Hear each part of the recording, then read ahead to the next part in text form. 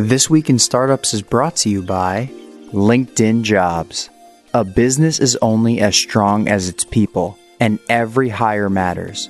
Get $50 off your first job post at linkedin.com/twist. ChartHop. Growing your company is hard. Planning for it doesn't have to be. Visualize your company's future in seconds with ChartHop. Get $600 in credits, which will cover your first 5 employees, by signing up at charthop.com/twist today. And Gusto. Running a startup is hard work, but thankfully Gusto makes payroll easy. They also offer flexible benefits, onboarding, and so much more. Twist listeners get 3 months free at gusto.com/twist.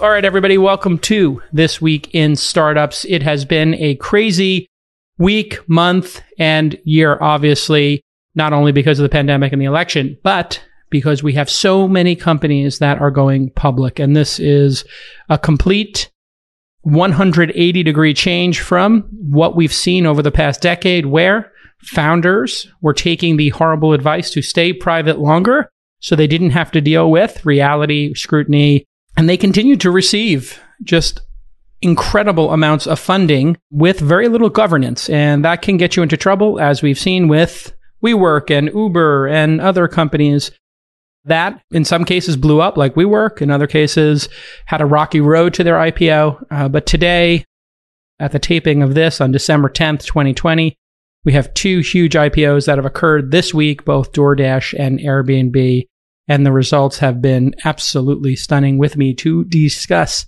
these issues and more, Alex Wilhelm of the Equity Podcast over at TechCrunch, senior editor at TechCrunch, calling in from somewhere in the Northeast. That's correct. Providence, actually, where it's not warm. So I'm here from the frozen Arctic, is what it feels like. And how is the pandemic spike in Rhode Island? Is there one? It's bad. Yeah, we're among the worst in the nation on a per capita basis. So my wife hasn't let me out of the house in a couple weeks. And so that's not going to change until probably June. So I'll be literally in this chair until Q3. So that's exciting. Crazy. Well, stay safe. And yeah, when it gets cold, everybody's forced to go inside. And then everybody decided to YOLO for Thanksgiving. And here we are, literally in the final inning of the game. Yes. And people decided, like, I don't know what analogy to use, but I was talking to a friend of mine. I was like, this is like dying on the way back from a war. Like, we know the vaccines work.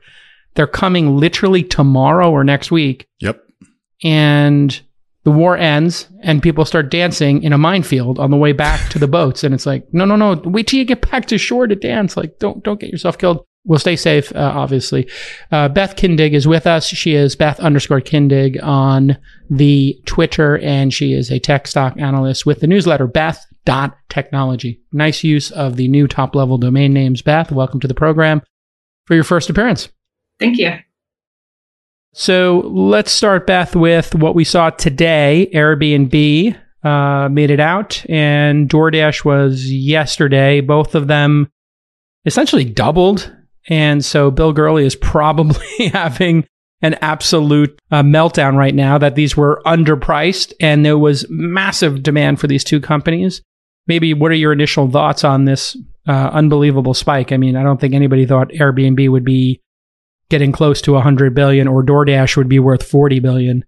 These are crazy valuations for these companies. What are your thoughts?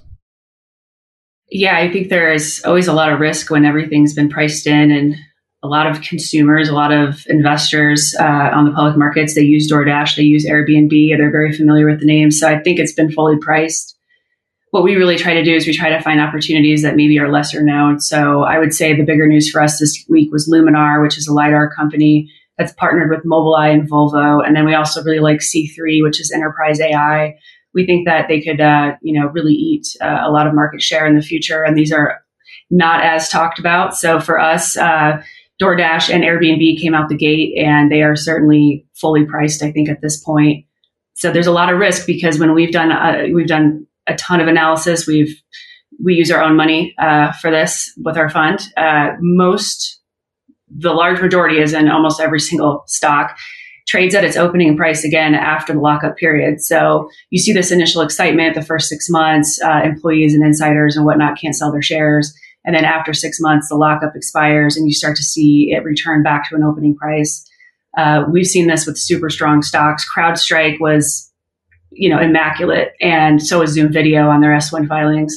And when they came out the gate, it shot up. But after the lockup period, they both went either at IPO opening or below. So that's just some of the things we always try to give an edge, and we try not to get too exuberant over these big names. But certainly, they both clearly have a big addressable market. So, and when you mention those sort of retail investors, people who love the products themselves, that was like the original. I forgot the guy who was, wrote some of those Beat the Market books, but his basic premise was buy what you know. Like if you love Disneyland, go to Disneyland. If you love the Gap, buy the Gap. Well, here we are, Robinhood traders, there's some number of them, 15 million of them or something like that in the market. Alex, I'm curious your thoughts on how much of DoorDash and Airbnb have to do with retail investors who are new to the market, who are putting in orders maybe without a price on them. And they just say, I want to own this because, stonks, as the meme says, go up. So one thing that I learned over the summer, I was talking to, I think it was the CEO of Lemonade after they went public in June, July, whatever it was. And I was just riffing with him because they also had a very good first day. And I was like, good job, but also, what the heck is going on? And he emphasized the importance of brand to me. And, as a person who opens an S1 and scrolls past all the words to the income statement immediately because I don't want to hear your hype, I just want to see the results. I was very perplexed by this, but I really think the brand point resonates with the investors you're talking about. I think the Robinhood crew do want to own shares in companies they know.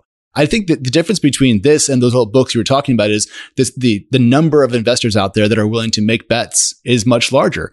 And I don't think the float of any of these IPOs has gotten much larger. So we're seeing probably a greater imbalance in supply and demand in these early couple of trades. So I'm very sympathetic to what Beth said about let's see where we are in 6 months. I don't think these companies left 50% of the value on the table. I think they're just artificially inflated in the short term. So a great first day, but I don't think it's inherent that their value has gone up this much in such a short period of time.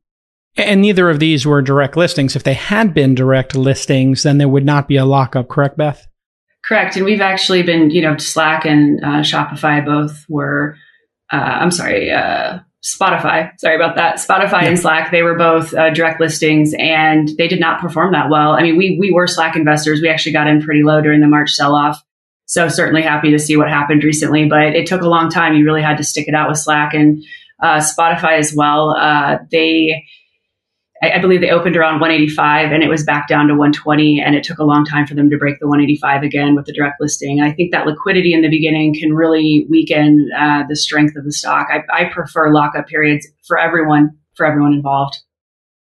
So you prefer the lockup so that you don't have a rush to the exits. Right. But you still have a rush to the exits in that 6 to 12 month period. So I guess the counter argument would be, why not allow just everybody to take the medicine early and kind of get to the ground truth quicker? There's something I think that builds confidence when the stock doesn't immediately plummet like right out the gate. And the other thing is there's more price action to analyze. So most of the market is run on machines. There's a lot of technical analysts out there. Goldman Sachs is not just buying great companies. They're looking at the technicals and the price action. So when you have more history, you can determine a little bit better as to where the stock price is going to go. So just looking at these numbers today and putting them into a little bit of context, DoorDash has a $59 billion market cap with $1.9 billion in revenue. So that would be 30 plus times top line revenue for 2020. Forget about earnings on these for a moment.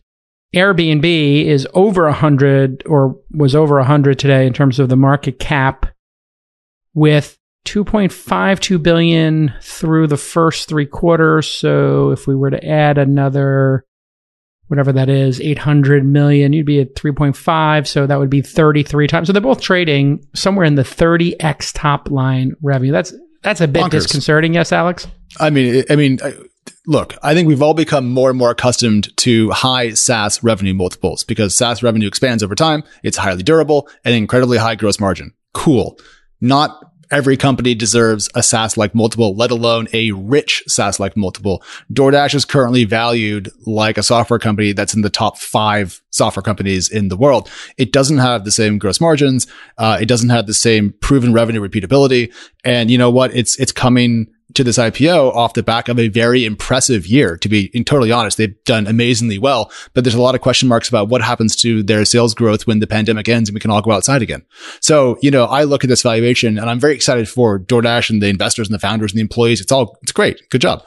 But, I think when Beth said fully priced in, I think she was being a little bit modest. I think it's actually probably just flat out overvalued at this price. I see no real reason for it.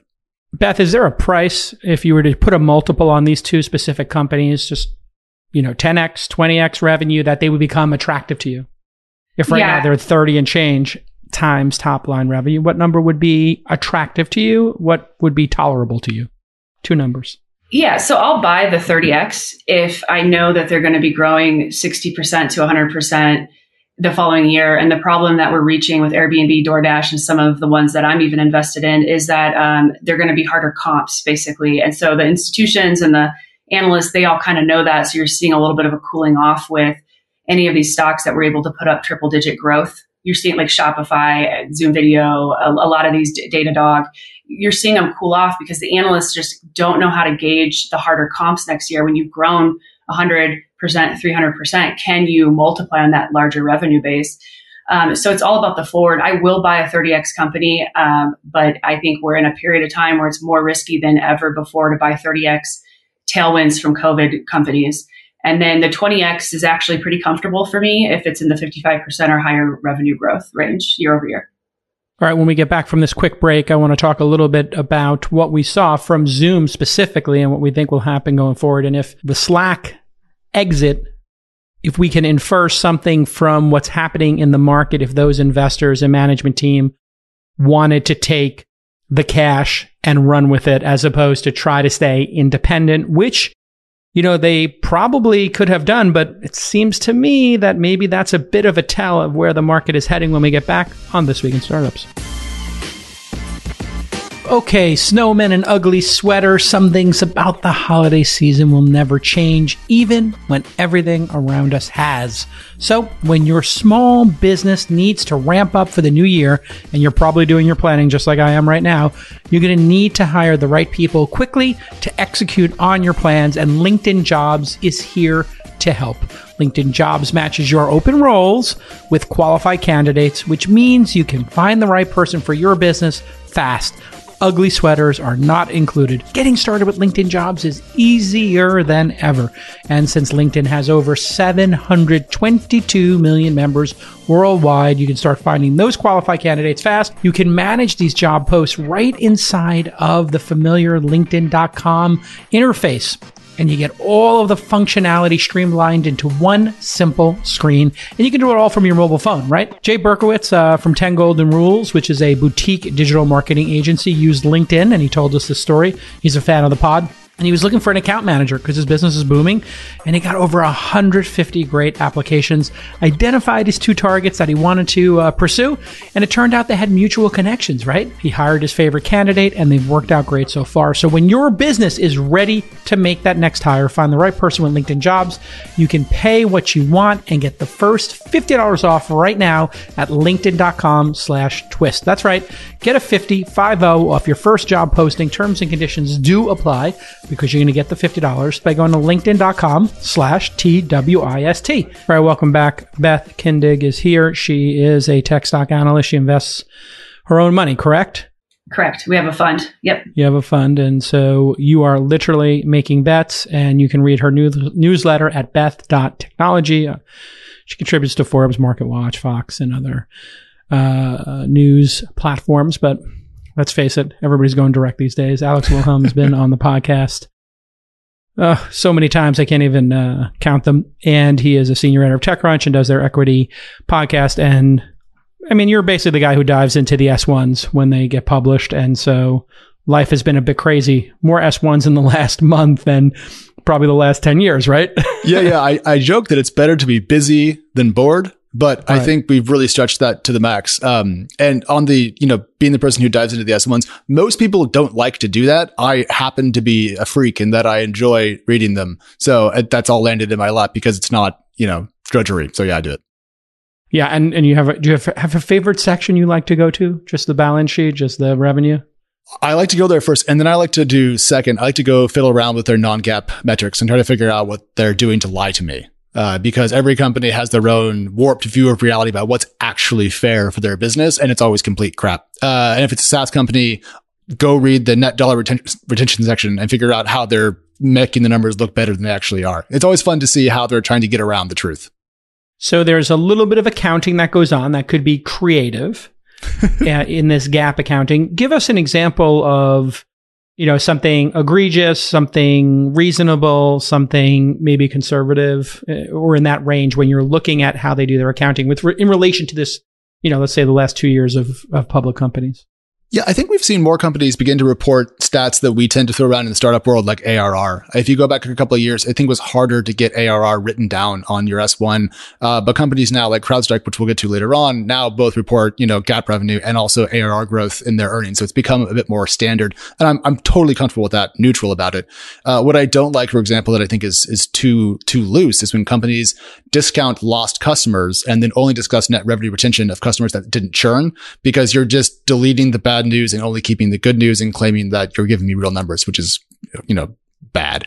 And so then, to translate that for people who haven't heard these terms, annual reoccurring revenue would be ARR. If you are Slack and people are paying whatever it is, $100 per seat, and you've got 1 million people, you've got $100 million in ARR. But what you're saying is, if 10% of those were to churn and now you're down to whatever it is, 900,000 members, the net retention of the existing people who are still using the product is kind of intellectually dishonest, because you really want to include the people who churned.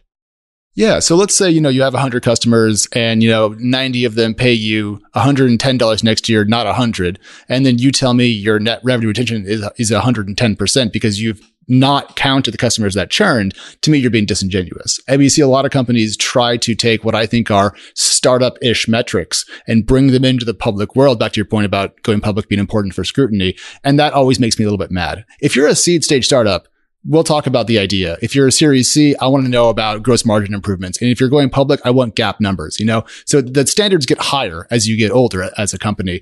I just like to see just straight up GAAP stuff. I mean, it's standard for a reason. It's good.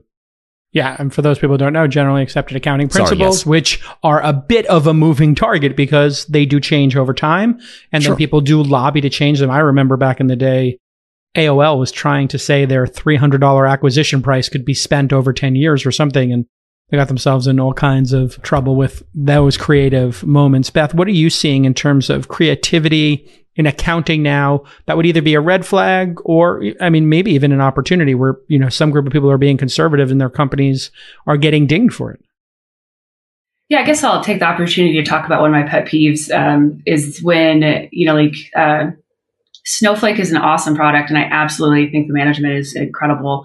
It's only 6 years old. And so when you look at the growth rates, people will say, we've never seen any tech company have these growth rates, which isn't actually true, because if you adjust many of the other companies that have gone public, that went public in their 8th year, 9th year, whatever, 10th year even, they were growing at the same rate as Snowflake is now, or even higher. So that's one thing that kind of is a little bit of a pet peeve of mine, because Jason, I know you know this, and Alex, you too, like startups, tech startups, and the younger you are, the faster you're going to grow, the higher your growth number. You have a small revenue base, and year 6 for nearly every company out there is going to be better growth rate than year 8 or 9. So I think adjusting the age of the company is really important when you're trying to do an apples to apples comparison. So I'll just throw that one out there because that's been top of mind. Yeah. So, the concept here is you've got a company like even if you took a second year startup that had hit $1 million in revenue and they grew 300% and they hit $3 million the next year, it's only 2 incremental million. Whereas a company doing $1 billion, growing 20% a year, now they're putting $200 million into, if they were at $1 billion in revenue, $200 million. It gets harder and harder to clear that hurdle as time goes on, correct? Correct. And Snowflake in year 8 or 9, I'm going to just say it will probably be, number 6, 7, or 8 as far as like the top growing tech company on the markets. CrowdStrike is still very high up there for its 8th year and 9th year. If you adjust it for its 6th year, it grew faster than Snowflake. So did Zoom Video. I think Slack did as well. So there's quite a few of them that if you were to adjust it to what was their growth rate in the 6th year, they were higher than even Snowflake. So I think that's really important because when you're around a lot of startups, that piece. And I don't think the public markets are fully aware of that. So Alex, when we look at Slack, which Sure. was at $800 million in revenue, they're doing about $200 billion a quarter. They were growing 50-60% year over year, which is a pretty great growth rate, but Yep. they sold for $27 billion. So 27.7, yeah. Yeah. So we're talking about almost 30 times revenue again. Seems like this 30x top line is becoming a number for some reason. Maybe it's the breaking point or it's the upward bounds. What do you take from them selling now? If they've got a business that's growing 50%, why not continue to grow, try to be like Zoom and try to own this platform and maybe even acquire other companies? Why be acquired? It's hard to read Stuart, the CEO's heart on this. I'll just say that what Zoom has done, I think, is the edge case. I don't think most companies could accelerate as much as Zoom has and be as operationally excellent as Zoom has. So I don't want to say if Zoom succeeded, why did Slack fail to stay independent? Because Microsoft is coming after both of them.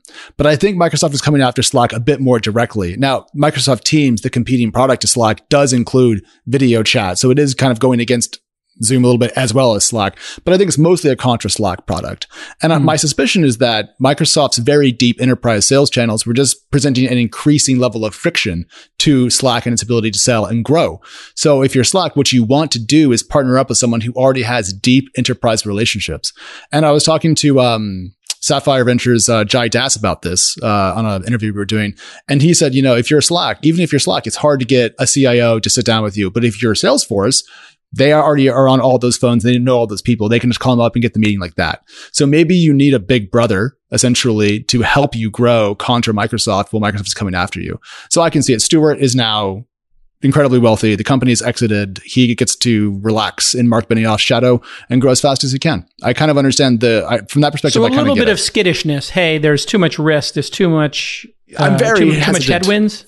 I'm hesitant to call Slack in any capacity skittish. I think this must have been a decision based on how can we go to war with the most weapons versus we're going to lose. They've been great. And I've been a Slack user forever and I like the company and the product, but I understand the logic of trying to go to some place that has much deeper enterprise relationships if you want to sell larger seat count deals and also just defend yourself against Microsoft. And in fact, they only had 87 companies paying over $1 million a year, which there you go. That would be pathetic for a Microsoft or Salesforce or Oracle to have like that small a number of the Fortune 500 paying such a pittance for a product that is so, let's face it, transformative to an organization. Beth, what are your thoughts on that, Sal? And how does that go down? Is it top-down pressure from the founder or the board to the founder, or just everybody sitting there going, "This price is crazy. We should just take it"? Yeah, I think this year really started to separate Slack and Zoom a little bit. And I think maybe this is where Slack got to thinking like an acquisition would be a good idea. So Zoom jumped from an enterprise company to being also a consumer company with COVID.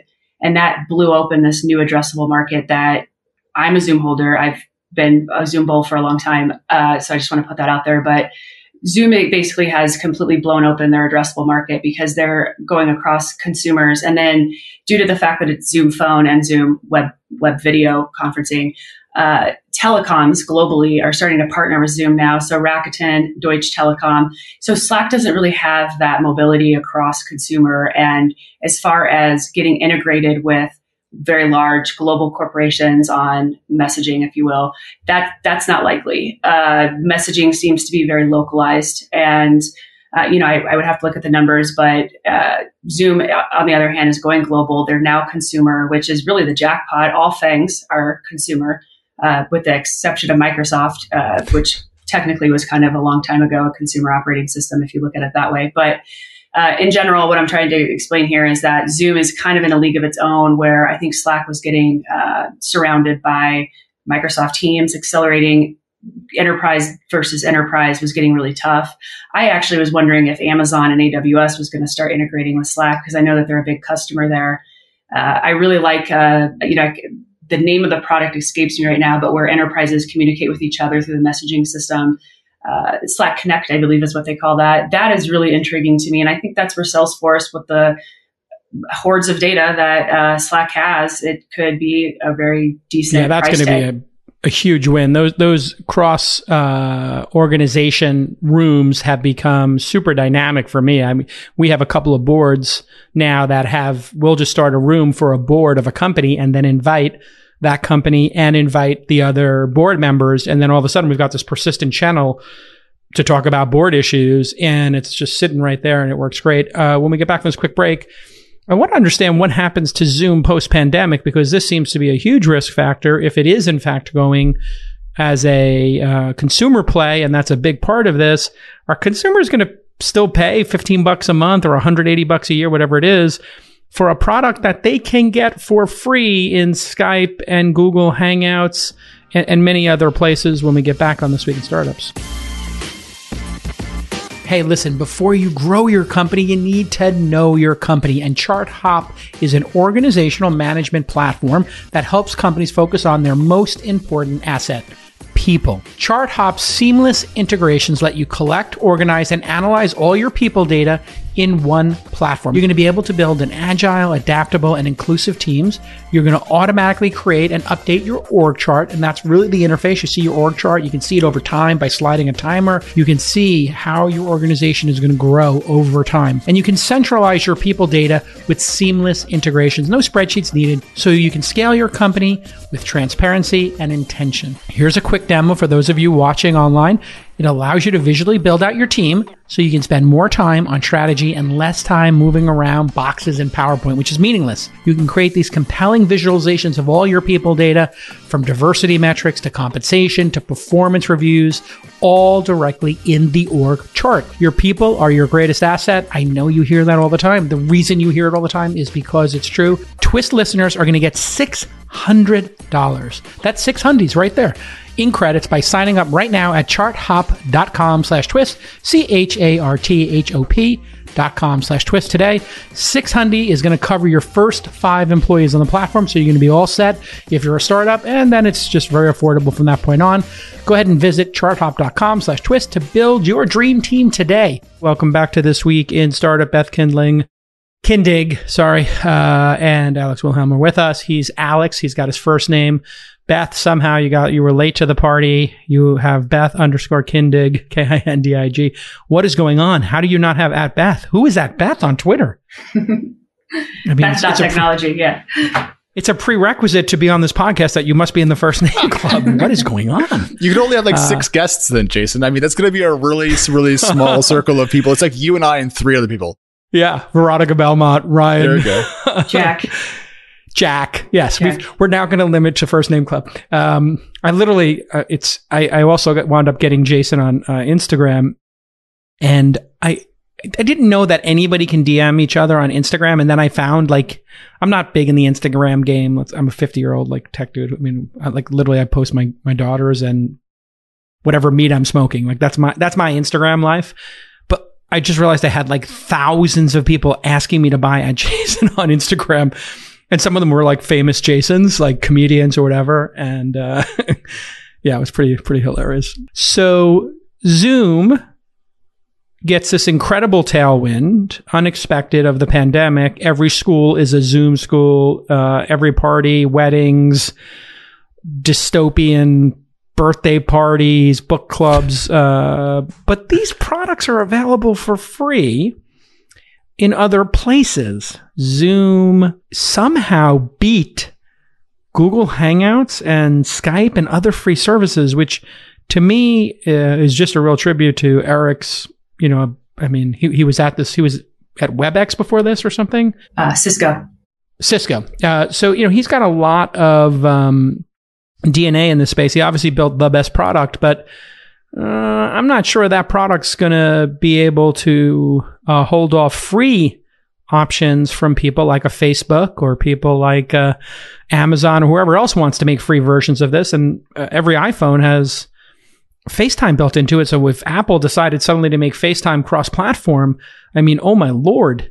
I mean, I know they wouldn't do that, but I'm putting the idea out there for Tim Cook if he wants to add $100 billion in market cap. I don't know if he needs it. So as a shareholder, what do you think, Beth, about Zoom post-pandemic? So when you look at consumer behavior, I think they're clearly choosing Zoom. I mean, the numbers couldn't be better. And actually in their earnings reports, accounts over 10 are growing like 400+%. So they're very strong in the paid larger accounts. And then when you look at consumer behavior, it's really hard to change consumer behavior. And I would say, you know, I went through this on Roku for many years as well, because everyone says Google, Amazon, et cetera. And what I would say is look deeply and look deeply at the management team that could take those tech giants on and execute so flawlessly that they came out ahead. Rather than saying, what if that changes? I would say, I'm going to assume that will continue. And so for me, like Google Hangouts, I can't even remember when that was launched. I feel like it was 10 years ago or something. Skype has come and gone.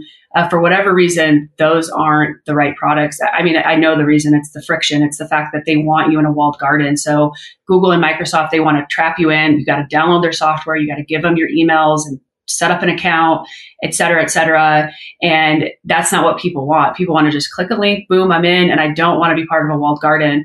And Zoom doesn't need you to be part of a walled garden because they don't really have, extra products that data and that PII is going to be informative for. So to me, I think Zoom is executed really well, and I am on the side of I will assume that will continue because I think that leadership did a great job already.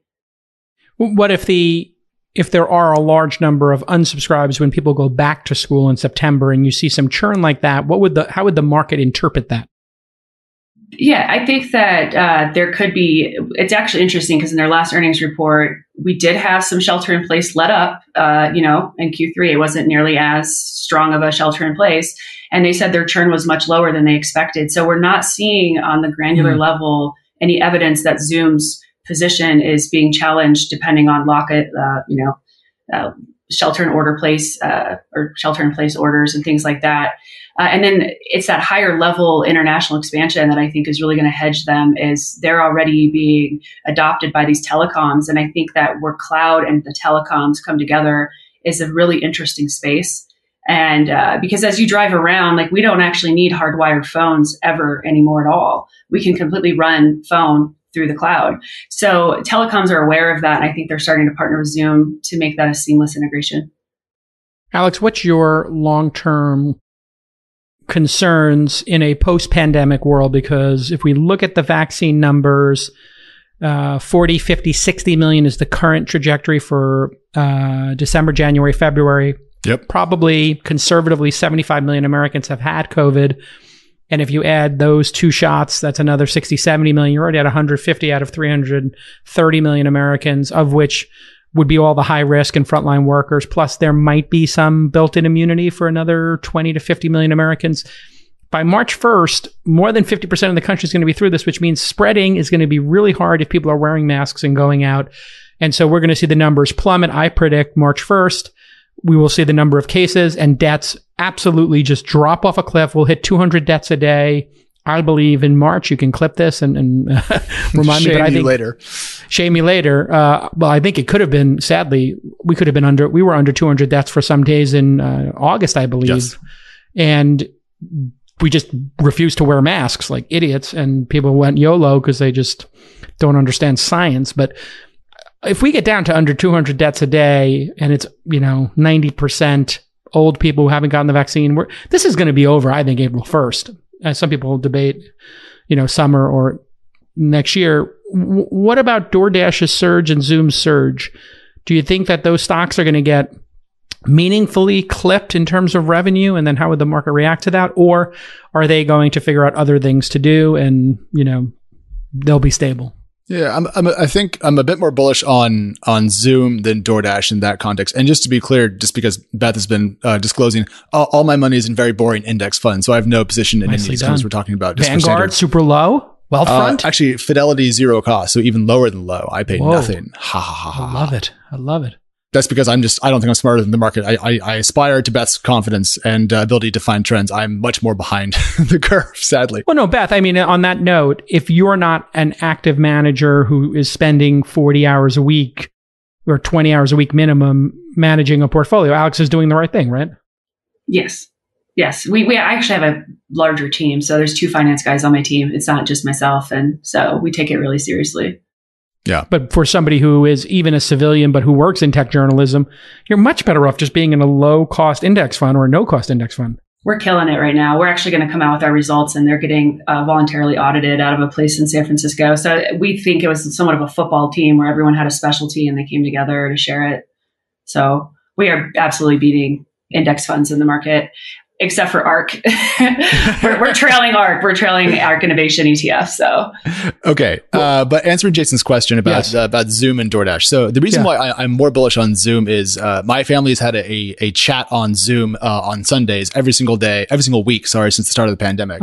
And we don't use a personal paid account. We use my wife's work account. Hopefully saying that won't get her in trouble.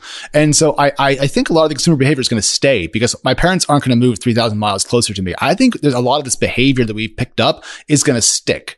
Now with DoorDash, on the other hand, though, there's a really great substitute for this. I can, instead of paying DoorDash a bunch of money to order food, I can go outside. And I think there's going to be a lot of that, not just because we've all been locked in and we're pent up to go out, but because going to a restaurant's lovely. I want to get out of my house. I've been in there so much. I don't want to eat more dinner on the couch in front of the television. But Zoom, on the other hand, makes my life bigger. I'm not going to get rid of that. I'm not going to get rid of the connections it brings me. And I think Beth's point about the growth in accounts of 10 or greater is like the key metric to watch for them, because if that keeps growing, they have a lot of, I think, built-in later growth because those accounts will continue to grow, back to our net dollar retention argument from earlier in the show. So I'm optimistic about Zoom. Also, Eric, the CEO, is brilliant, and I think they have the right customer first perspective. DoorDash, I mean, I can't knock it because it had a great year, but I'm less certain that people are going to keep paying that much for dinner when they can go down the street. Yeah, I mean, there's going to be a YOLO roaring 20s like we've never seen in our lifetime. You agree with that, Beth? People are going to just go out to whatever remaining restaurants are still open. Whoever makes it to the other side it's going to be hard to get a reservation in the summer. Let's put it that way. Every hotel, every flight to Europe, it's going to be bonkers.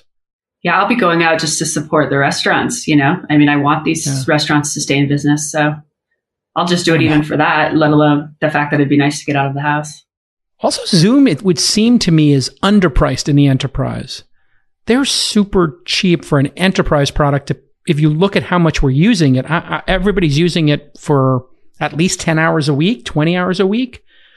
So that means every month you're using it 40, 50, maybe 100 hours a month on Zoom, and you're paying $15.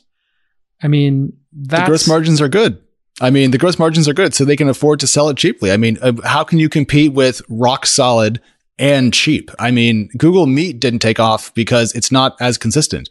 Skype was inconsistent. I mean, the secret sauce for Zoom is that it just works every time. I never load Zoom and wonder. I always know, and once in a while you'll get somebody who will have their audio. They'll be on Wi-Fi. It's like these people who are on like Wi-Fi from their router's 10 years old and they never set it up and they don't take any responsibility for their Ethernet cables or anything like that.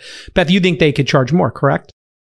I do. And the management had a great comment in the last earnings call where they said, we choose to give away free accounts because we don't have to spend on sales and marketing that way. So, you can look at the gross margins, you can look at the operating margins, but this company is extremely profitable too. As far as tech growth goes, that bottom line number is very, very impressive. And it grew like 900% this year. So the EPS and the profitability. So I think their operating margins are around 20%, if I remember right. I'd have to look that up. But I know that as far as their peers in cloud software, their top line is good and strong, and their bottom line is too. So that's pretty rare. All right. Here's a quick question before we go to break. Think about it. If Zoom doubled their prices and added some persistent chat, like a new feature, like basically build in Slack, which is the obvious next thing for them to do, is you leave your Zoom open the whole time and there's just folders and you can click any one of those folders and that equals a group of people who go on a call. They add that feature, they double their price. I want to know how many customers you think they lose when they double the price when we get back on This Week in Startups. 2020 has proven to be a year of many things, and 2021 is the year you are going to switch to a better payroll program, and Gusto is the way to do that. Gusto wasn't just built for small businesses, it was built for the people behind them, and their online payroll is so easy to use. We use it. It can automatically calculate your paychecks and file all of your payroll taxes. 3 out of 4 customers say they run payroll in 10 minutes or less, which means you'll have more time to run your business. Heidi, who runs HR here at Launch, says Gusto frees her up to do more business-critical tasks like running our syndicate, as an example. Plus, they offer unlimited payrolls for one monthly price. There's no hidden fees, and Gusto can also help with time tracking, health insurance, 401ks, onboarding, commuter benefits, offer letters, and of course, they provide access to HR experts and have tremendous customer support. If you're moving from one provider to another, they can transfer all your data for you. And it's no surprise that 94% of customers are likely to recommend Gusto. Here's the best part. Because you're a Twist listener, you'll get 3 months totally free. That's right. Twist listeners, 3 months free. Just go to gusto.com/twist. gusto.com/twist. Again, that's gusto.com/twist. I'm telling you, you're going to love it. Get started today, right now, by going to gusto.com/twist. Welcome back to This Week in Startups. We're chopping up all the tech news with Alex and Beth. And when we went to commercial, Zoom seems to have a clear path to incorporating a Slack-like feature. We could have a, Alex, for your family gathering, why isn't there a folder on the right-hand side of Zoom and you leave Zoom open all day? And when you click that folder, everybody gets a call. And then you have your Wednesday meeting or your morning editorial meeting at TechCrunch. Or Beth, you have your, end of day meeting with your investment team. They could very easily add a Slack-like functionality. They could do it in their sleep, Eric. And I have to say, I'm very impressed with Eric because I was super critical of them rooting people's devices and running the videos in some cases through China and using a bunch of Chinese developers. And I was like, I would never use this software when it first came out. The Chinese are obviously spying on everybody. If you have servers in China, Chinese Xi Jinping's got the keys.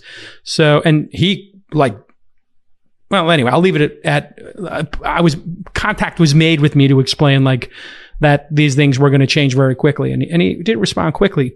But my question, Beth, if they added these Slack-like features and they doubled the price, what would happen? How many customers would they lose? If any? What percentage of customers would they lose? Yeah, it kind of reminds me of the Netflix question, which was I remember when it was $5 and then it was $10 and now it's 15. And I think when you have this kind of traction and this level of product market fit, that when the time is right, I don't think the time is right now, but I think that they could increase their prices. What I really like what Zoom's doing too is Pinterest is starting to integrate with Zoom for creative hobbyist demonstration. So, if you're on Pinterest and you're a fashion designer or something, you would integrate, they're integrated with Zoom and they're going to hold fashion classes or fashion presentations.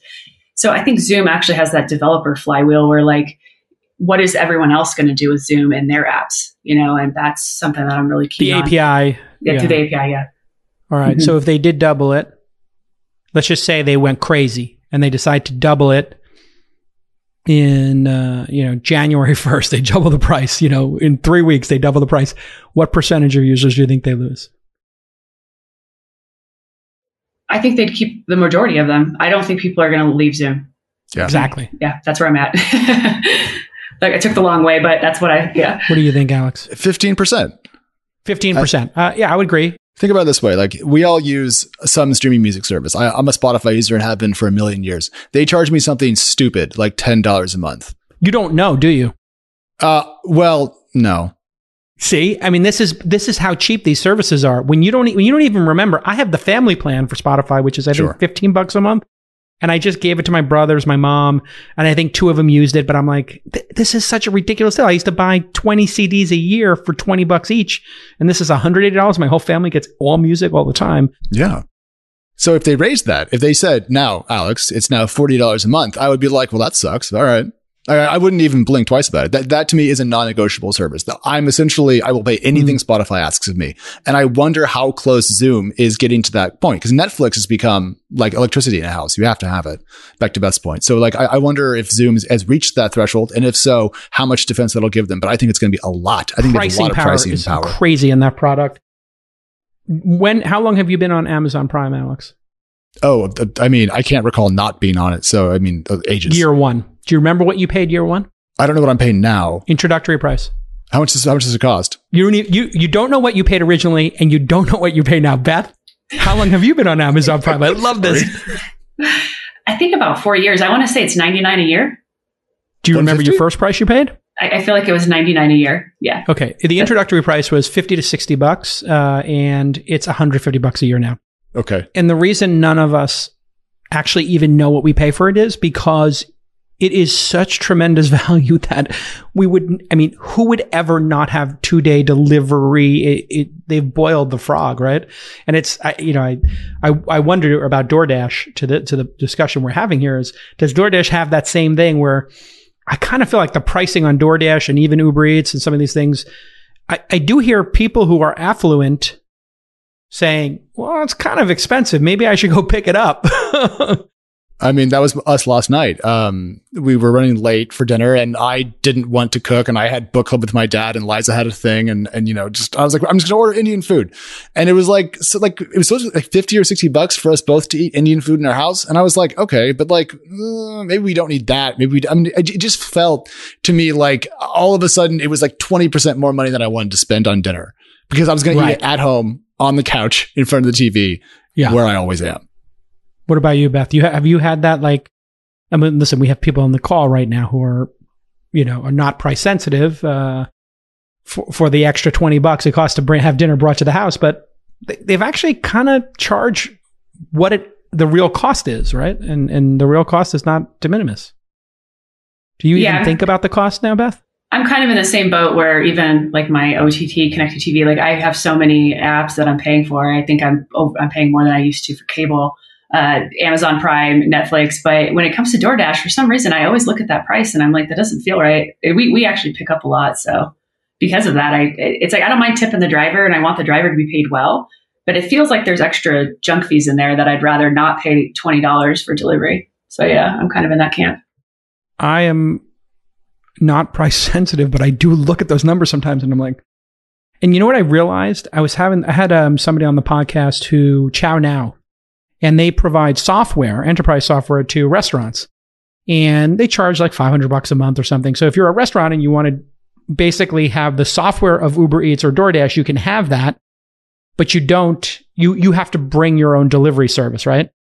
And what I realized when I started doing the back of the envelope math, because I grew up in the restaurant business, do you know what delivery people were getting paid prior to DoorDash and Uber Eats and Grubhub? They were getting paid like $20 a shift for a 12-hour shift off the books. They were typically illegal immigrants who were being taken advantage of. They would be given $10 or $20 in cash, and then they would get $1 or $2 a delivery, and they would get whatever tips they had. So they would probably net out to $5 to $10 an hour off the books, or if it was a slow night, they might only go home with $25. That's kind of how the industry worked. So you had this underground economy that was subsidizing food delivery. And now you have these companies have to do it by the books. And even doing it by the books with gig workers, it's really expensive to do.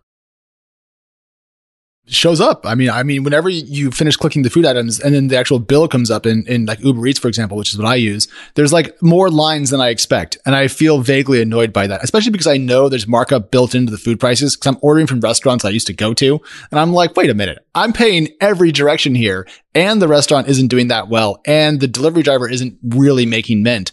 I feel like instead I'm kind of just helping the company that's doing the least work. They're not driving the car. They're not making the food. Why is DoorDash worth $60 billion when all the restaurants are closing? And to be clear, the company has arguments about why this is not as bad as I'm making it out to be. But like that song plays in my head consistently when I execute these transactions. All right, let's look at some of the bets that you're making, Beth, that you think might be sleepers or undervalued in this crazy market. Fubo TV, first I'm hearing about this. Sports betting integration, founded in 2015. Q3 revenue, $61 million, 47% increase year over year. So they're on this like $200 million run rate, $2 billion market cap. That's only 10 times their run rate. Yeah, and their forward revenue growth is 70% next year. So they're guiding for that already. What I like about Fubo is, so connected TV and OTT apps, they're actually reaching like a hype the 2021 through 2024 are going to be golden years for, your Roku and those kinds of companies. And Fubo is relatively unknown. And the reason why the majority of the people continue to subscribe to cable is for live sports. And actually, PricewaterhouseCoopers did a study, and 9 out of 10 people who have cable today kept it for sports. And 8 out of 10 would cancel it if they could replace their live sports. These are not like your casual home team, football fans that could just do the fragmented ESPN Plus. So what Fubo does is it aggregates all sports, live streams, and you can get that for about $60 a year. That's really exciting on its own because there's so much statistics and so many trends supporting the live sports audience. But the bigger catalyst is the sports betting. And I really like the backers on this one. You have Disney and you have Sky Media. I was actually a VC scout for Sky Media about 10 years ago. And these guys are great when it comes to sports betting. They're maybe the world's best company when it comes to sports betting. It's a 20 billion market in the UK. So when you're taking those kinds of strong backers and you have that kind of a trend and you have the right ear for it, I think that 2 billion market cap is so low that it's worth a look. And we now have sports wagering. The Supreme Court said wagering's going to be, in 2018? They said, hey, sports wagering's legal. States want to do it. They can do it. And lo and behold, the NBA, the league that had been dogged by the most gambling scandals, Donaghy, the referee, and Michael Jordan potentially having to take a year off because of sports betting. And they are embracing it more than anybody, it seems. Like Adam Silver wants to put a team in Vegas, which would have been forbidden in the, just under Stern in the NBA. I think there's 10 states right now where it's legal. And then other people use VPNs to get around that. But I think over time, it's kind of like some of the other cannabis or some of the other ones that are kind of in limbo between how many states have approved it. But again, I really like the Sky Media backing, and I think that they're the ones to get it done. Yeah. Any thoughts on this wagering space? Are you seeing a lot of these companies, getting backed? Because we as venture capitalists typically have no wagering in our documents, no drugs, no wagering, no porn. Mm-hmm. In terms of what we can invest in. DraftKings has done well in the market this year. But again, I really like Fubo better because I like the fact that it's also the streaming channel for the live sports. So you'll get that $60 a month, and then you'll have this catalyst for the revenue growth. I like that combo a lot.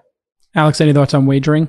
I'm surprised, Jason, that you would constrict yourself so heavily with your LP agreements. It sounds like some sort of no choice inquisition agreement there.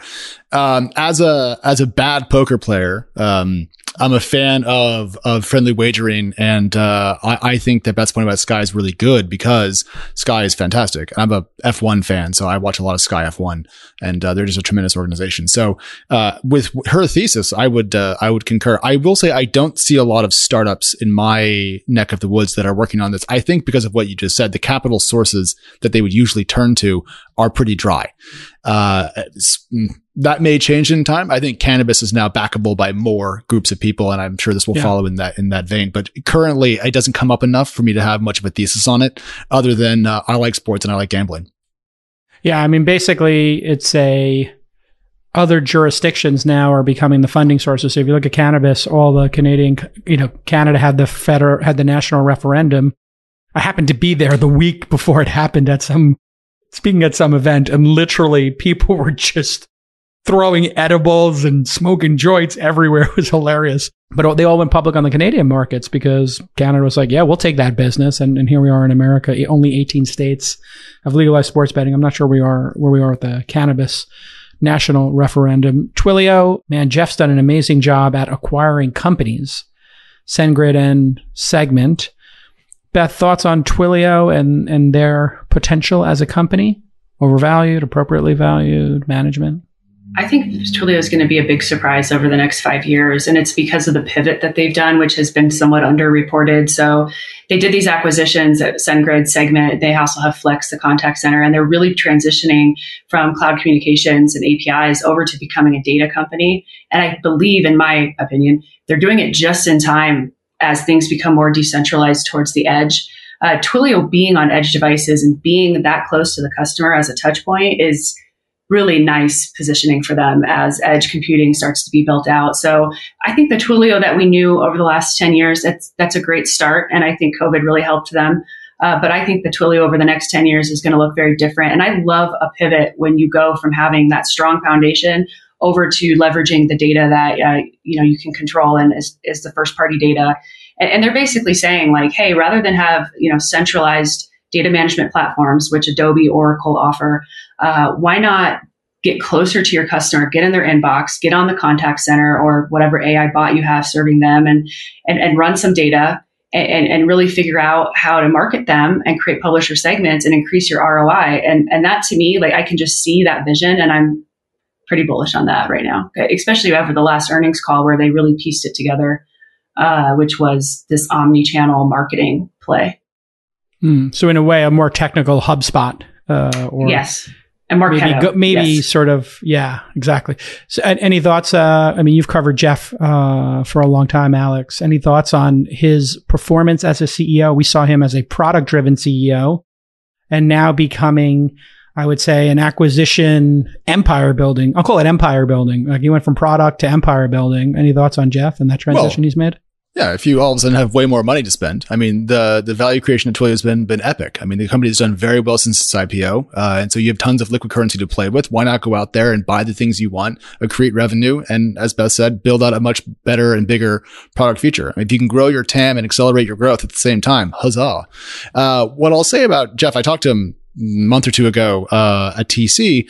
The only concern that I would have is he wrote a book. And I have it. I need to read it. But I always get worried when business people start writing books. What are you doing with your time? Why aren't you doing what you used to be doing? Are you a guru now? Are you Mark Benioff Jr.? Because we already have Mark, and I don't need any more of that. Yeah. I'm sure the book's lovely. I'm sure they're going to keep executing well. But when companies get sufficiently large, which is kind of the point that I'm making. Like when they build a building, right? Like when you start building like the Apple campus or the Salesforce tower. I see it in startups when they start having arguments over the reception area and like the kitchen. And I'm like, can we get off the kitchen and the reception area and just put up a folding table and get back to the product? Like there's always some moment in the board meeting where the two founders are fighting over the lunchroom and the new campus. And I mean, it's a little bit of a tell. Apple built that enormous spaceship campus down in Cupertino, and then they launched $550 headphones. So obviously it's worked out incredibly well for them because that's the most brilliant product choice I've ever heard in my entire life. That was sarcasm, by the way. Yes, it was dripping. Do you think when we see the most, the M1 chip, is it M1, the one they put in the new chip? I mean, that does seem to be a really good sign that they understand the flaws in the desktop product line, which is it crashes, spinning wheel of death. But then you see like these like silly things like $550 headphones, and you're just like, what are they doing over there? Are they just trying to wring every ounce of margin? And where's the new innovative product? Where's the AR glasses? Like, I think the M1 are you worried about them? No, I think the M1 is sufficiently interesting that it's going to change things up. I mean, I'm on a MacBook Pro right now. I have gaming PCs as well because I'm a dork. But I mean, like the M1's the first chip that's come out in time immemorial for me that I've actually wanted to go buy a machine just to use because it is that efficient and that interesting. So I think all the headphones and all the jokes we made about how many pairs of AirPods we've all bought over the last couple of years is what funded that. So they've taken that cash flow and put it to good use. Now there needs to be an M2 and an M3 and it needs to be as impressive, and maybe Intel will stop being Intel for 5-10 years, kind of get back on track. I'm not optimistic about that personally, but no, I think Apple's going to be great. But back to Twilio, because I've derailed us. I'm sorry. I concur with Beth's generally bullish take on the company, given the history and the business plan. I think it's good. All right, tell us what C3.ai is, Beth. First time hearing of this company. It's enterprise AI, and they work with a lot of the verticals that I think are really interesting: manufacturing, oil and energy. My understanding is they're just using AI software to make those industries function more efficiently. The founder, I believe, is from Oracle, right, Alex? Yeah, Tom Siebel. Tom Siebel, he's from Oracle. Tom Siebel, exactly. Yeah. Yeah. So, a lot of people really follow Tom Siebel as, they think that is really strong backer. I like them a lot because we've been covering AI, and the AI economy is just, it's going to be so large that it's almost hard for us to imagine. We have a target number of about 4 times larger than mobile. And mobile brought us, Apple, Google, Facebook, et cetera. So if you think about the native apps and all that. So we are looking for a lot of AI entries right now. So. And if we look at this company, $41 million in their most recent quarter, $165 million run rate, $12 billion market cap. So playing our fun little game here in terms of multiples. It's a pretty juicy multiple. It's a very juicy multiple. It's second to Snowflake, I think. And I believe both Snowflake and C3 are valuations we have literally never seen before in the markets. So, but it's on a small revenue number. So growing into it would not be as hard. Is that your thesis, Beth? This one's lumpy because I think it was the last quarter they only had 16% growth, but in the past they've had up to 70. It's just really lumpy. It's newer, but I'm mainly investing in the product at that point. Do you, Beth, feel good about SPACs and companies getting public earlier? Or do you think there's an inventory problem vis-a-vis Nikola, Fisker, and a bunch of people who are obviously unqualified to run businesses? We entered one SPAC so far, which was Luminar. It was a flyer. It broke all of our rules. And we went ahead and did it because on my team, I have a technical analyst that will get us back out quickly if the market turns on it. But overall, I would say I stay away from them. It goes back to kind of that beginning comment that the majority of super legitimate, long-standing startups and tech companies that go public tend to trade below their opening price 6 months later. I think these SPACs are going to follow minimum that similar trend, keyword being minimum. So, we don't like to see a lot of loose rules for public markets, and the SPACs have found an interesting loophole. There's a lot of inventory on the market. We have been very conservative with the exception of Luminar. That's the LiDAR company, correct? Yes, that's the LiDAR company. And the idea there is they will be selling to the self-driving car companies of the world, or for smartphones and gadgets, or both? Autonomous vehicles mainly. They're partnered with Mobileye. If Mobileye was a pure play, I would actually invest in them. They come with Intel though, so not investing in Intel. But Mobileye is the ADAS system. They use cameras. They're going to create redundancy and team up with LiDAR and run both so that it's very safe on a redundancy level. I think Elon Musk has had his debate about this, and they're saying, there's no debate. We're going to use both so that, this vehicle is just very safe. I like that partnership with Mobileye. I like the Volvo and Daimler partnership. But of all of the entries we've done, that is probably the most speculative one just because it's almost pre-revenue. I think they had about 18 million in revenue in 2019. So I think that if you're going to get into SPACs, if you're going to do this, you should be doing it daily and you should be experienced, basically. This is not for the casual investor. Right. And the quality seems incredibly highly variable. And when you look, Alex, at the promoters, for every person who's a Chamath or a Reid Hoffman or, Mark Pincus, people who we know have, and have built actual companies, right? And who know what they're doing. It seems to me that every retired person, ex-celebrity, or somebody with a waning following, sure, and nothing to do living in Miami Beach or some other tax jurisdiction or a place where you can't have your home taken from you because of the domicile laws. That's when I get a little worried. There's some weird promoters out there promoting this stuff, and I think the inventory is suspect. What do you think, Alex? Yeah, I mean, SPACs are just ICOs for the public markets. And, when I was learning about all this stuff, they were called blank check companies, and they were used to float trash. So, I'm not shocked that we're seeing Nikola, which went up because idiots bought it, and it's going down because it was always run by dorks. I mean, my God, what are we doing? The public markets are super frothy. You can do a lot of fun things in them today. But, mostly the companies that even I've heard of that are going public via SPACs are not that great. Metromile in the insurtech space, if you look at its year-over-year revenue, it's down sharply.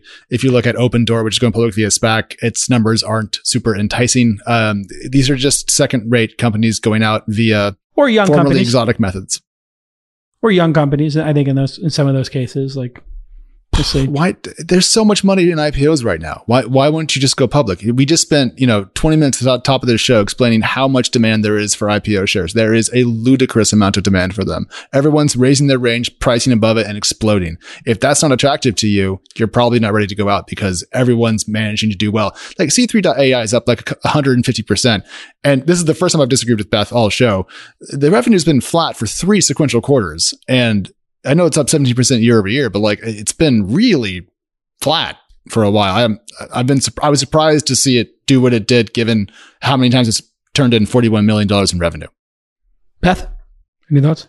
Yeah, I think it's just really looking into the future on enterprise AI software, and it's overall. I think that I completely agree with you, Alex. If you look only at the fundamentals, the trailing, that makes absolutely no sense. We have been wanting to get into the enterprise application layer for a long time, and we think this could be it. So we are investing in the trend.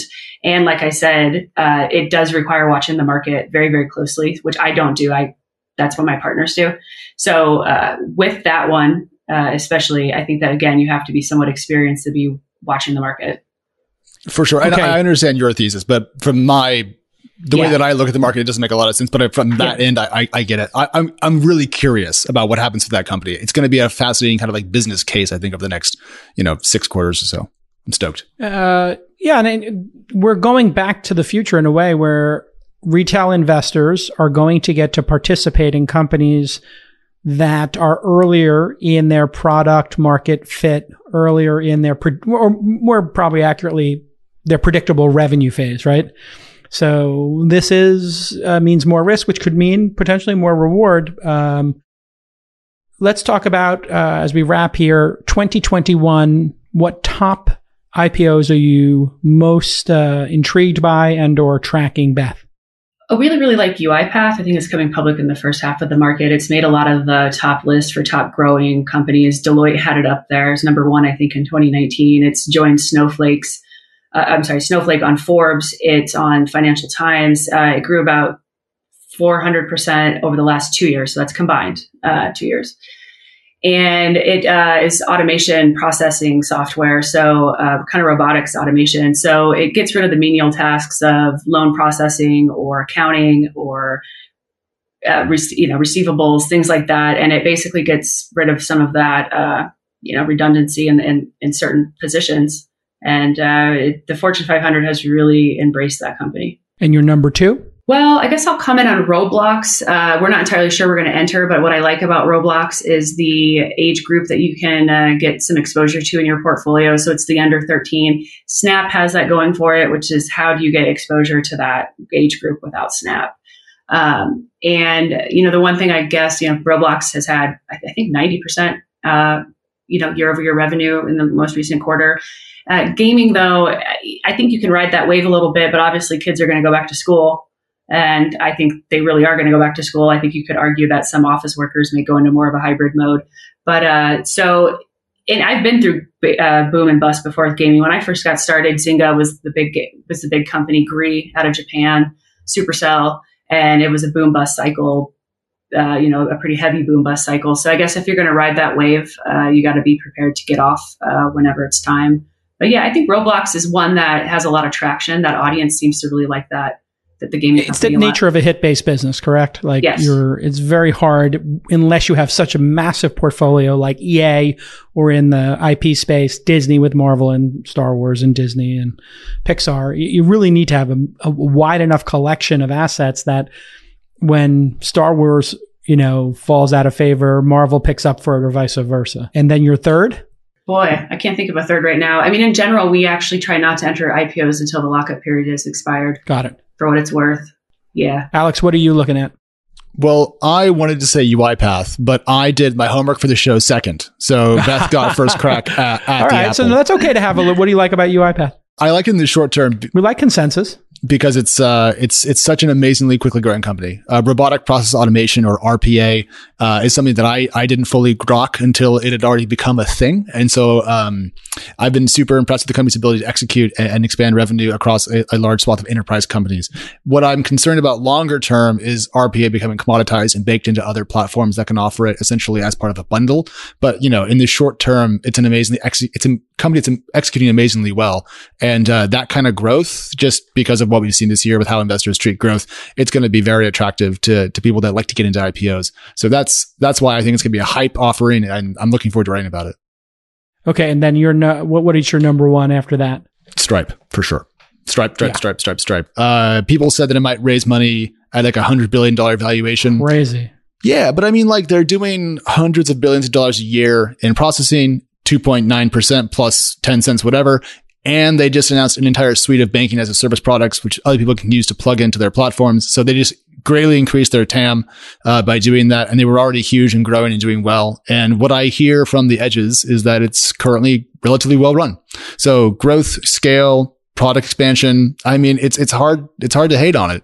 And sure, it's expensive. I don't think it's going to be a cheap stock, but like, if I was picking a company to fall in love with, pre S1, I think this might be it. And you also had Didi on your list, the Uber of China, which does Uber still own their 17% of Didi? I'm not sure. I think so. I think they still have that stake. The reason why I put Didi in there is because I think they're expanding into groceries. And I think we've seen grocery delivery have better economics than we expected. And given the mass scale that's possible across Didi's network in China, it could be an attractive play.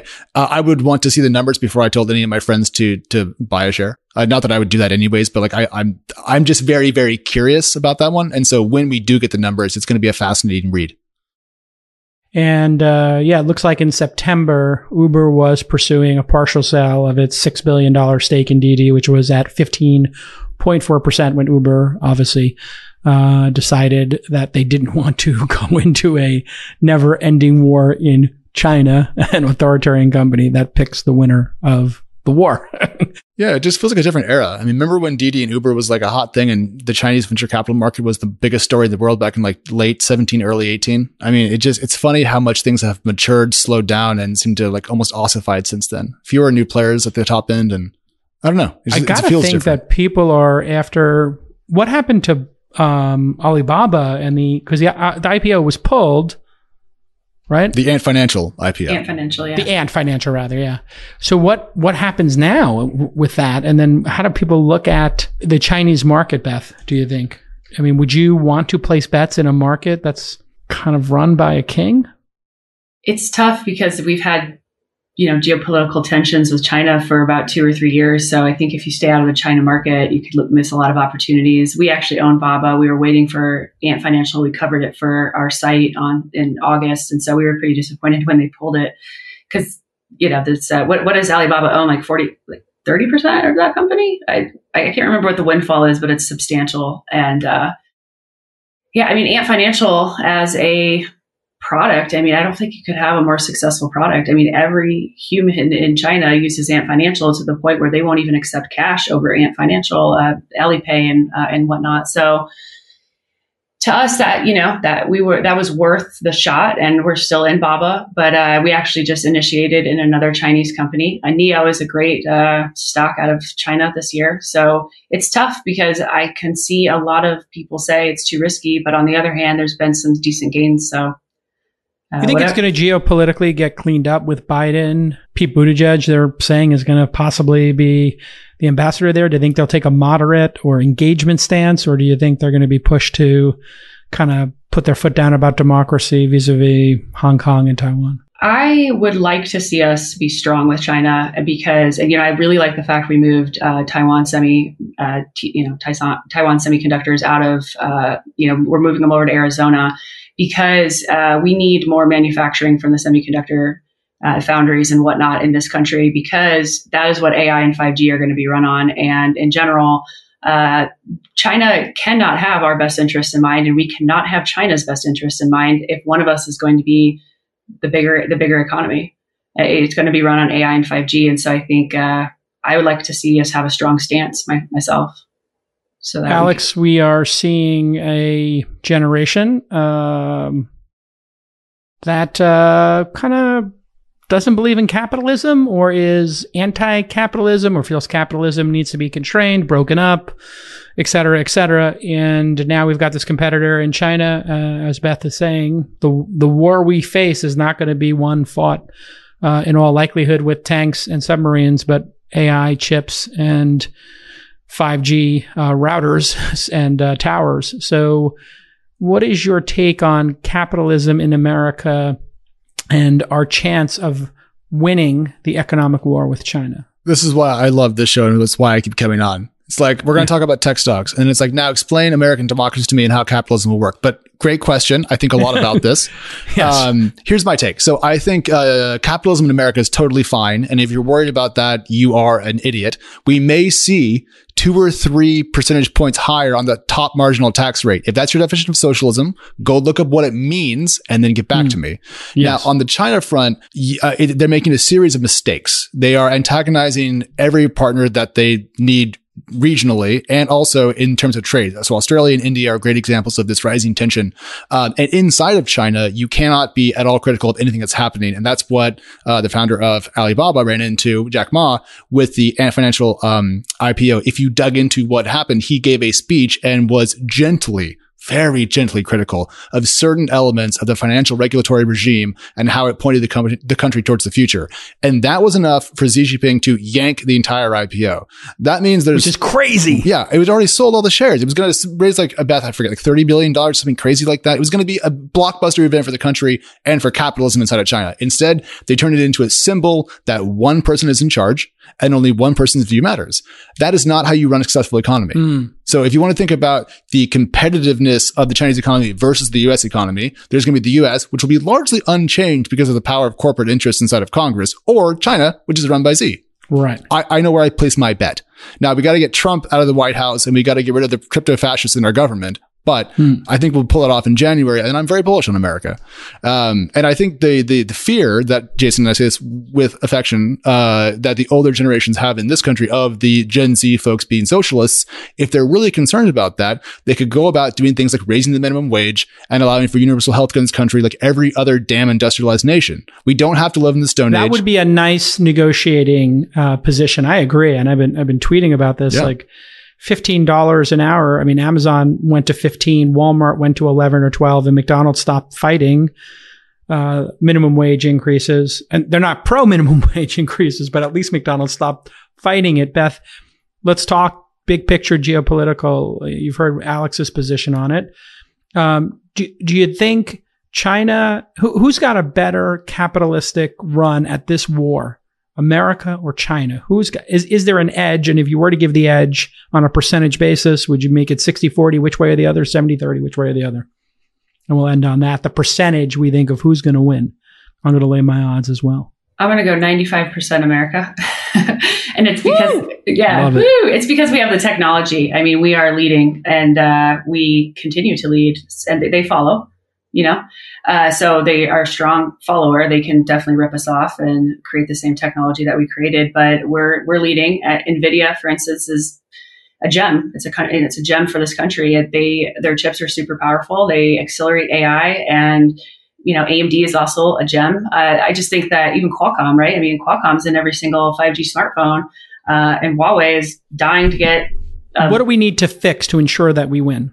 Are there things in this country that we need to fix? Yeah, I think we need to bring any kind of manufacturing that is in regards to technology needs to come back overseas. Yeah, hopefully Apple, you're hearing this. And I think it can come back over, into our country and this side of the world with robots. I mean, that's the whole thing for me is like, we don't need to offshore manufacturing when we can use robots here and people can have great jobs and, automate this process. So 100%. And even if the manufacturing just becomes less dependent on China and we put it in Vietnam, India, Pakistan, Sri Lanka, Philippines, and any other number of places, which Japan is actually subsidizing their companies. They're giving them incentives to get out of China before this whole mess blows up. I think we are 80-20 versus China. I'm not as bullish as you, Beth, because I do think if we were to have a highly socialist, liberal Elizabeth Warren type or Bernie Sanders type make it to the White House, which I don't think they will. But if we were to go on that side, I do think that there could be such an anti-corporate conglomerate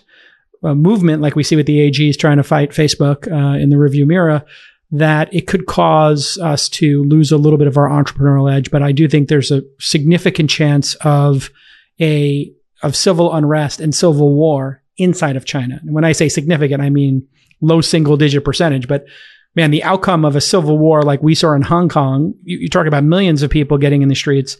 What if tens of millions of people in the streets of China just say, enough of this bullshit? We're not going to be told what we want to do anymore. And, you can only run over so many people with tanks, as they learned in Tiananmen Square, and you cannot run over 10 million people. I mean, this could become chaos in their own country. And I think that's the risk factor for the planet is, we have to steer China towards at least some form of basic human rights in terms of Uyghurs and people being able to access information. And there seem to be our engagement now seems to have enabled their bad behavior. And this last administration has given the green light to them to behave poorly. Alex, give us your percentage. 95.5 from Beth, 80-20 from JCal.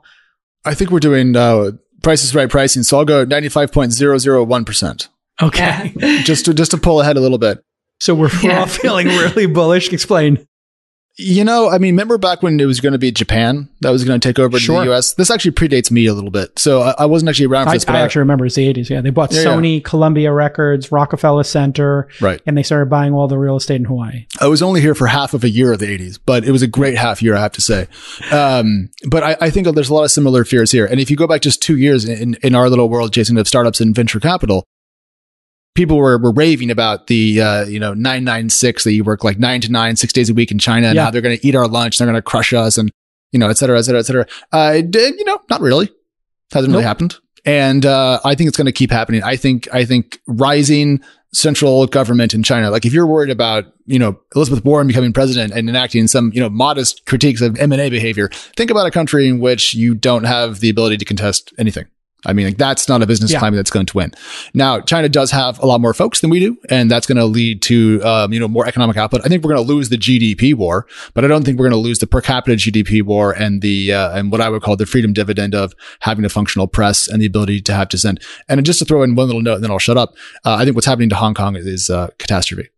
Mm-hmm. Yeah. I mean, absolutely. And Tibet and Xinjiang. And I think the human rights mess here should make you think twice about supporting companies that are supporting that government. And if you're not willing to put your morals where your money is, fuck you. And you can I agree. I mean, look at the NBA. It's like you can't be in the NBA and be, a proponent of Black Lives Matter here and then take Daryl Morey and make him a sacrificial lamb for saying freedom in Hong Kong. You can't have it both ways. Just because, and I was kind of disappointed in some of the NBA leadership where they were like, hey, everybody shut up about China. And it's like, I understand it's 20% of your revenue, but is it worth 20% of your revenue to lose your soul over being able to say people have basic human rights? I would just rather give up the 20%, give up the 15%. And then you look at movies being made. They're changing the end of movies. You can't have a Chinese villain in a movie anymore because then you can't play in China. And they've banned a number of American actors from their movies ever playing. If you just type in American actors banned in China, you'll see there's a list of people who, and then those, I think Richard Gere is one of them. And Richard Gere's career went down because Hollywood is so in on the take. So you look at the NBA and you look at the Hollywood, two of the most virtual signaling groups in the world. And, they're on the right side of history with those some of that virtual signaling, obviously, but they won't stand up for people in China. It's bullshit. Beth, I think the people that are making those choices aren't the ones who care about Black Lives Matters. The players consistently in the NBA are showing up, defending their fellow citizens, arguing for racial equality and a crackdown on police violence. Those are not the same people that are making choices about China. LeBron wouldn't say anything about China. They threw Daryl Morey under the bus. I was very disappointed in LeBron. So to be clear, Jason, absolutely. I just want to make sure that we're putting the onus of blame in that particular situation on the people who own the teams, who are not, by the way. Yeah, no, I mean, they couldn't bring it up either. Well, they basically they did a blackout. They just said, listen, nobody can talk about this subject. If we keep going, it's going to be 20 minutes and people are going to be irked with us that we didn't shut up. Yeah. Any final thoughts, Beth, as we wrap up? I agree with everything you guys have said. Okay. Yeah. There you have it, folks. Great job, Beth. Any plugs? Any where we can find you guys? The newsletter is beth.technology, correct? I have a free newsletter. There's stock tips and stock analysis that comes out for free every week. And then we have a $65 a month premium subscription where you get access to the portfolio and the trades that we're making and really in-depth research. So love it. And Alex, obviously, everybody go right now and search since you're in your podcast player for the Equity Podcast, and you will hear Alex there. And Alex, you have a Substack. Have you quit TechCrunch to do your Substack newsletter yet? No, I'm trying to have kids, so the idea of having paternity leave sounds nice. No, I'm on Twitter. I'm at Alex, and say hi. That's it. Okay, there you have it, folks. We'll see you all next time on This Week in Startups. Bye-bye.